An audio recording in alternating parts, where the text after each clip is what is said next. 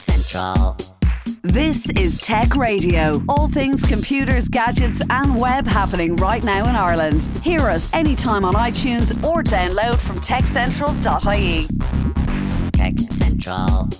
How you doing? And welcome to Tech Radio, the number one Irish tech podcast, bringing you news and tech from around Ireland and across the world.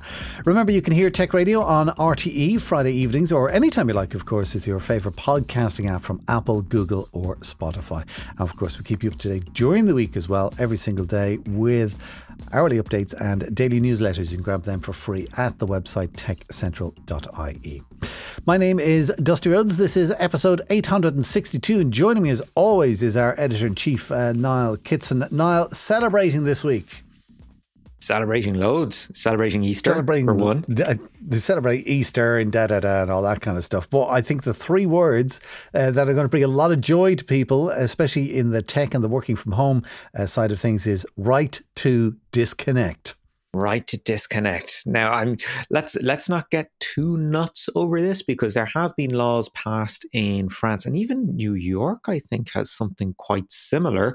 But the idea, and this is part of the European digital single market idea as well. So this isn't something that's been plucked out of the ether. This is sort of a tried and tested idea, but it's a new code of practice published by the government, and it basically says that, out of hours, you do not have to reply to emails. That's it. Once you leave the office, your time is your own. You do not have to respond immediately to any communications outside normal working hours. And this equally applies to WhatsApp messages and text messages, etc., that come in on your mobile phone. Yes. And it's all kinds of employment as well, whether you're working from home or still based in an office when things sort of lighten up. It looks like the 7th of May is when submissions will be sort of finished for, ideas to how to actually implement this. But I think it's been a long time coming. So at the moment then, it's a code of practice is what you said. Now, code of practice strikes me as being the kind of thing where, now lads, here's the idea. Yeah. But there's no actual enforcement behind it. Yeah, not yet. It's basically, here's the idea, and it's kind of up to individual companies to take it up at the moment. And if you've got a complaint, well, you can take it to the Workplace Relations Commission, and that's where things go at the moment. And I think what happens when it gets to if it gets that level, or if it ever got into a courtroom, they would refer to, the code of practice is generally seen as, and they would just use it as a standard more than anything else. It's not law, but it's kind of like this is. There's no legislation behind it. If you want to contribute towards the consultation process on the legislation, 7th of May, that's your deadline. I believe not only is the right to disconnect in that legislation that they're putting together, that they're looking for responses from the public, but also a right to remote working, which is the opposite to the right to disconnect. In some ways, but you know what I mean? In certain respects, I mean, this has been part of the digital strategy that was revealed, was it the end of February or was it actually earlier this month? It was sort of the grand vision for public services, where I think the idea was 20% work from home time, amongst other things, and that the public sector would be leading the way in terms of work from home. So it meant things like having the appropriate equipment, having the appropriate say seating, that kind of thing, that you are able to replicate a proper office in a home environment. So, to make sure you are properly equipped and you have the proper social and managerial supports in place as well. Well, I think that's going to be a huge part of it. And the world is it's all changing around us at the moment, okay? So we're not anywhere near that. But I think in the future, I think the right to disconnect is absolutely so vitally important. You need to turn off from work. The right to remote working is interesting, all right? Because you have an employee who says, no, I want to work from home. full-time or part-time, and they should be entitled to do that. I hate that word entitled. Oh, God, I hate that word entitled. But then I also think that there should be a right to office working. Okay, For the you're very flipping reasons, this. I am flipping this a little, all right? But if you kind of get into this whole thing, right, the right to remote working and the right to work from home, you are right. You should have a proper working environment in your home. So you should have a good desk, you should have a good computer or a laptop or a setup. It should be well ventilated, it should be well lit. There should be plenty of space there, etc., and so on and so forth. But in order to do that, like kind of for many people, our homes are packed enough as it is, with partners and cats and dogs and children and bedrooms that are just messy. And now all of a sudden you've got to create a workplace for yourself or work from the kitchen table. Working from the kitchen table is fine for a couple of months during a pandemic. But to be working at your kitchen table for would you have liked to have been working from your kitchen table for the last 10 years? Not 10 years. The last year. And that's what I'm talking been working about. From my kitchen table. Exactly. But what I'm saying, when you think about it, for the next 10 years, you're going to work at that kitchen table. It's not a very, kind of a nice... It's not very appealing. It is good, though, that the government are kind of looking at this and they are asking for people's opinions and to shape the legislation. And I'll tell you, if you're kind of listening to this podcast thinking, duh, sure, what hope have I ever got of changing anything? You would be amazed. I've been involved in legislation before and petitioning the government to change certain things. This is all in relation to do with broadcasting and stuff. And I was doing it as a private citizen in a small company of myself. I didn't have the backing of a major broadcaster or radio station or anything like that. And we got changes made. And do you know what? It's quite the fascinating thing when you kind of go, do you see that little clause in the law? That's me. So if you do have an opinion regarding the right to remote working, or as I say, the right to office working, or the right to disconnect, absolutely. Just have a look on, just do a Google search and you'll find it in there. You've gone to May 7th to get it in. But another kind of tie on from that whole thing this week, and it amused me greatly when I saw the headline, was that they want to turn pubs into remote working hubs. That's well, I mean, if it works for Starbucks. Instead of having a coffee, have a pint plain there beside you. Well, that's it. People go in and they buy their token coffee and they sit there for 2 hours with it, making use of the free Wi-Fi and getting stuff done. So is there such a thing as free Wi-Fi anymore? Well, yeah, it's a carrot to bring people in and get people to stay as long as possible. Yeah, so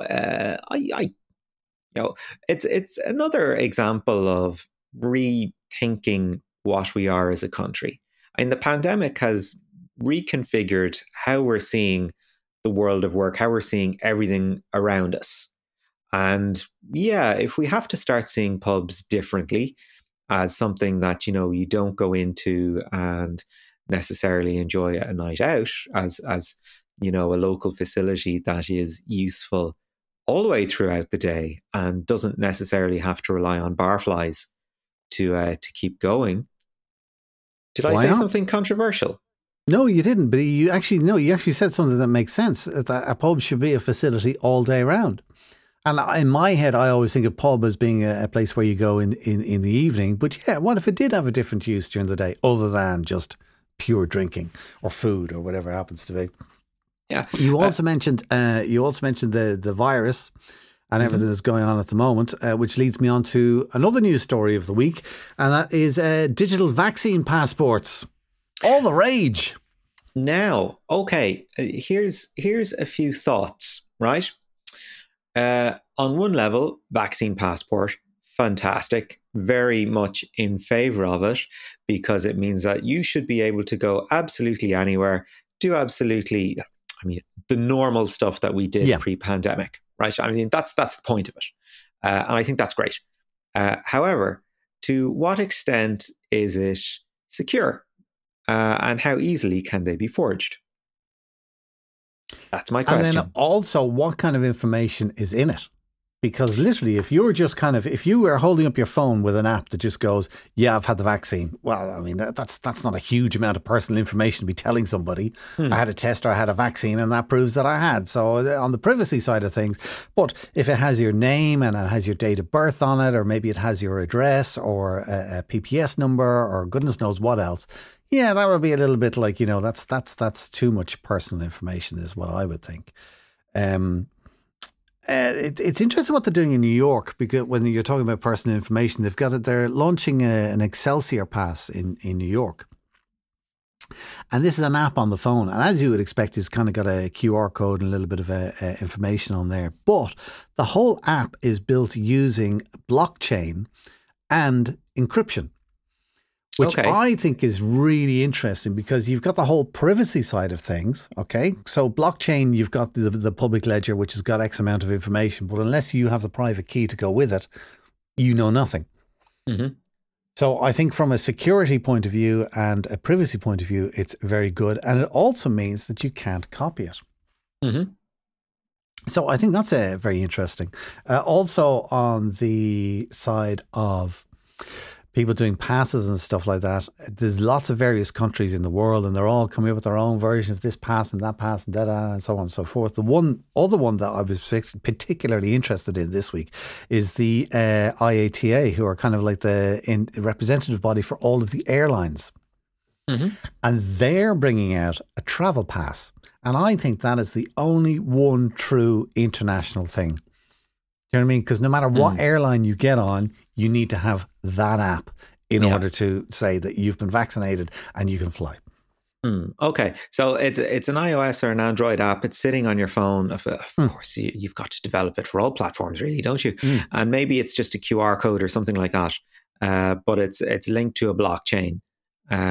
Basically saying, this is whoever, they're grand. Mm-hmm. It's essentially yes or no. You've got your passport and you've got your ticket as well. So there's two further, forms of ID to verification, verify two-factor authentication. They call it, Niall. It'll be big. I suppose so. I'm on. Pardon the expression. I'm on board with it. But what happens if you either have a dumb phone or a Windows phone? Because there's still some of those in the world. Not everybody does have a phone.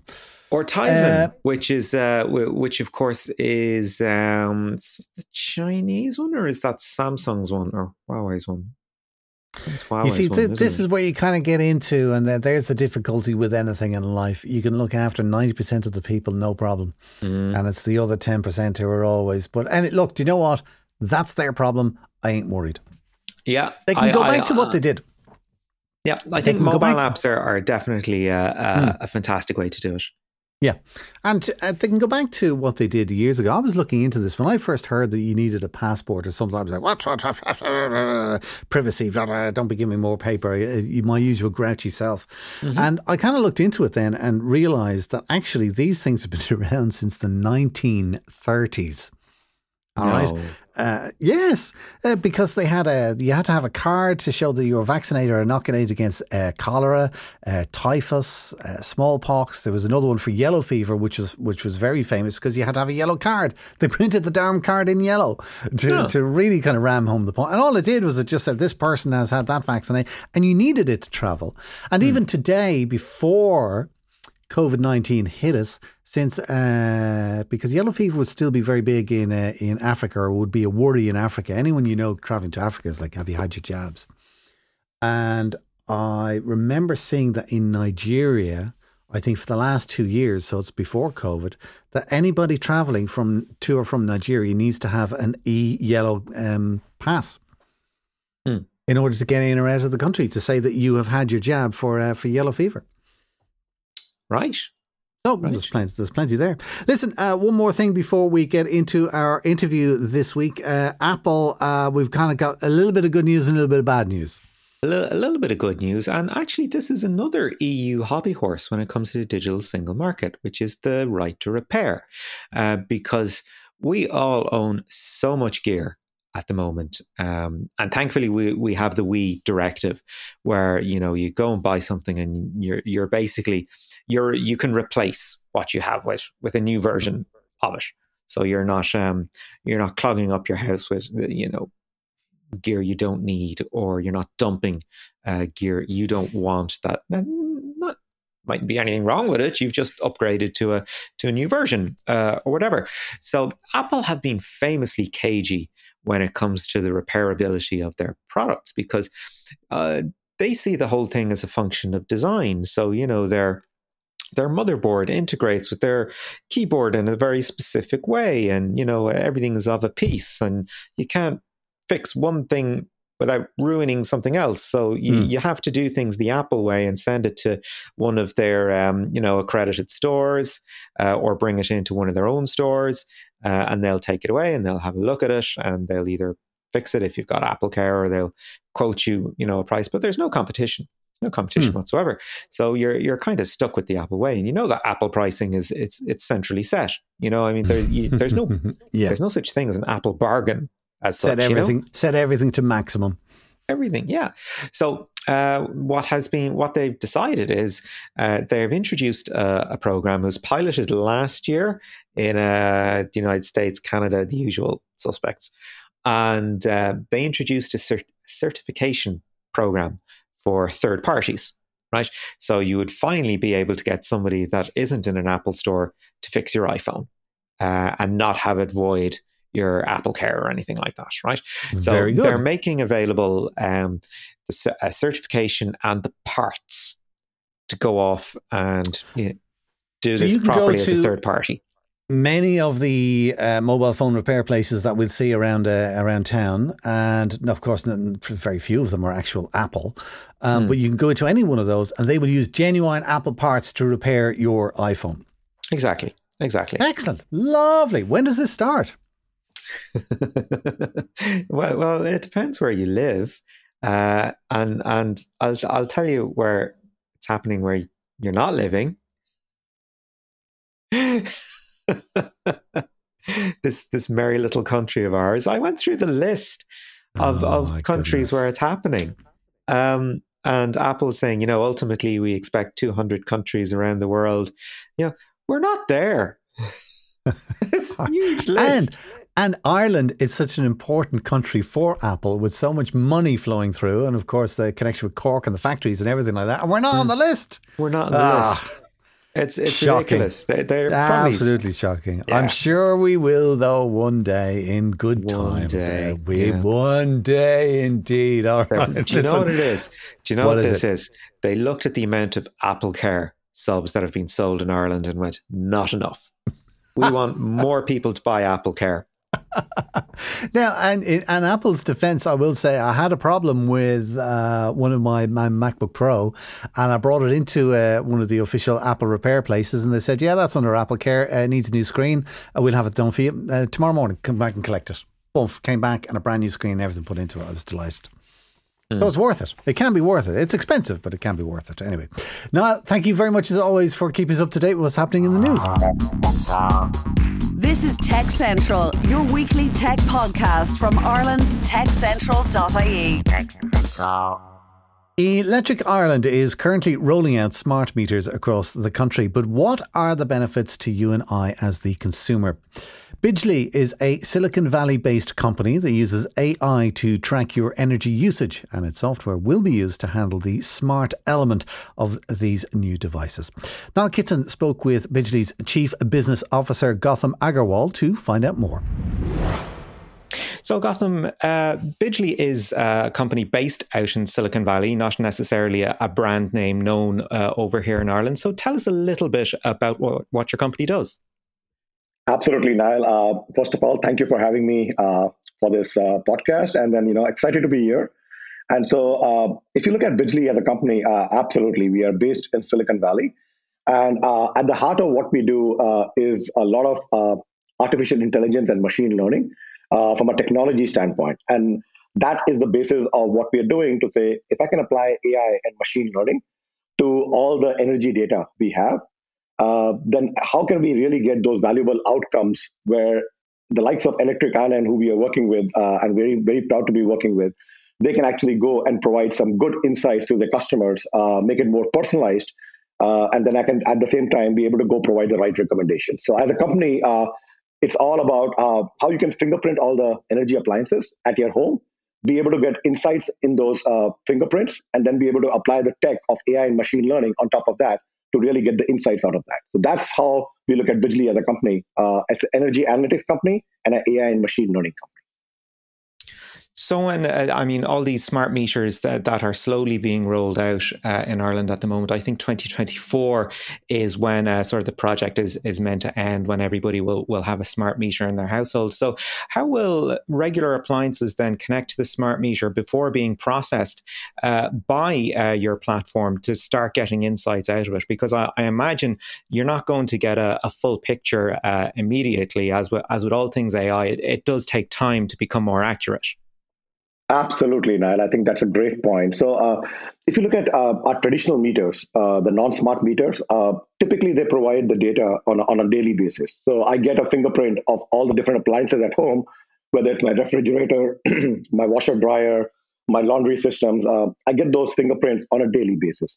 With smart meter, what happens is the sampling of the data is at a much shorter interval. It's a 15-minute or a 30-minute or a 60-minute interval.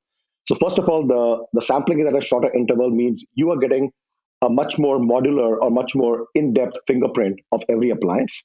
And then to your point, it takes a few days for you to be able to go aggregate each of those fingerprints and say, okay, based on what this sampling data is telling me of 15-minute or 30-minute, I can actually see that this is a refrigerator, this is a laundry system, this is your kitchen appliances, or this is your electric vehicle. So I can actually see those fingerprints and then be able to go and provide insights to the end customer working through Electric Island. So that's how we are doing it. Wow, that's fascinating then. So you basically know already roughly what a refrigerator looks like, what a washing machine looks like, what a light switch looks like, and you can sort of extrapolate that from the kind of information, the kind of usage information that you're seeing. Yeah, because Niall, if you look at Bidgely as a company, we are a global company, and we are working with 30 plus utilities around the world globally, and we are actively serving 24 million homes around the world. So there's a lot of ground truth you're able to collect over the period of years, where you can actually see what the fingerprints are telling me, what the sampling data is telling me from smart meters. And so you are actually able to go provide a lot more accuracy around each of those appliances and the time they are running in and the kind of energy they're consuming. So you're absolutely right. It's a combination of what you've been doing as a company for so many years, and that becomes your way of driving more accuracy with smart meter data. I imagine that lets you create an incredible bank where you would be able to see even the generation of particular appliances. For example, Absolutely. You would be able to go, okay, that's clearly a fridge from 20 years ago because that's the energy usage there, and that's an inefficient footprint. In fact, Niall, I'll give you an example on that one. I have two refrigerators at home. And so right now, when we are actually collecting the sampling data, it's easy to find one fingerprint based on the ground truth you have. But then again, if I have a second refrigerator, which nobody knows, and I can start seeing that sampling data, as you rightly said, over the days, I'm like, okay, I already see the one refrigerator. I see the laundry systems, but why is the second sampling data showing me another refrigerator coming up over here? And that actually creates a lot more accuracy based on what you know, that you're not actually misjudging that data and saying that, yeah, this is a second refrigerator. Now, when I go back to Gautam as a consumer and you tell, hey, Gautam, you have two refrigerators at home. I'm like, wow, Bidgely knows I have two refrigerators at home and at what time they are running in. And the second refrigerator is 20 years old and the compressor has gone bad. And that's what is costing me a lot more energy. This is incredible. So to your point, that's how your ground truth and being there for so long and being able to apply your tech really works in your favor, where you now get consumers' attention and they are ready to go work with you to say, okay, Bidgely, I trust you. I understand what you're doing. And thank you for letting me know. Time to go buy a new refrigerator because the first one has gone bad. Part of engaging with any sort of new technology or any sort of data that you're getting fed back to you is making it palatable to digest and act upon. So to which extent do you think the user experience impacts on how people end up changing their behavior? I think, Niall, it plays a major role. we as consumers, I think we are living in such a digitally connected world right now that for you or me, or even anybody else to get that attention span going, you have to be, first of all, very transparent with the users. And if you look at Electric Island, I think that's the overall commitment they're looking to go drive with their consumers, to say, we're going to be very transparent. Then transparency then leads to more insights to say, how can I now pick up the smart meter data and provide better insights to you? Make it more itemized. It's almost like a credit card bill or your telephone bill, where you're not actually looking at an aggregate number to say, oh, wow, I spent $5,000 on the credit card, but I have no idea what the breakdown looks like. It's the same thing for your home consumption, and you have those insights. And then to your point, from a user experience standpoint, you have told me that, okay, you have my attention. You've given me the insights. How can I convert those insights into personalized recommendations? Hey, Niall, I think you are in the wrong time plan, on the wrong pricing plan, or the wrong tariff plan. Let me move you, or here's my recommendation that you should move to this tariff plan. You're going to be able to save so many pounds over the months because of the right plan, because this is where I see you are right now. Or, as you rightly said, my second refrigerator, the compressor has gone bad. Niall, this is what you can do, and you can actually go buy a second refrigerator. And here are the recommendations we have, where you can buy an appliance and you can also save money. And I think this is where the give and take between my utility, between my energy retailer, and as a consumer, if that comes in together, that creates the best possible elevated user experience. I guess one kind of corollary to that example of the dodgy appliance is that you can actually step back and look at these things at a macro level, at a city level, where I imagine you will be able to look at, parts of a neighborhood or a block that are being particularly inefficient in their usage.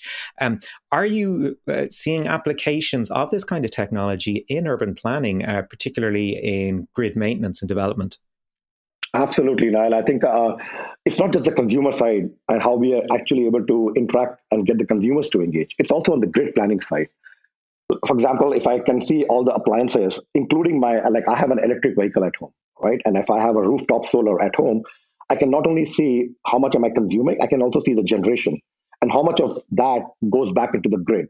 If my rooftop solar is creating excess electricity or energy, and I'm feeding it back into the grid, then from a grid standpoint, my energy retailer needs to be able to go plan better, because if all the 50 homes in my neighborhood put a rooftop solar today and they all start generating energy and they are feeding it back into the grid, then Electric Island as a retailer also need to go plan to say, how do I come back and basically plan better and do load shaping so that not everything is getting fed back at the same time.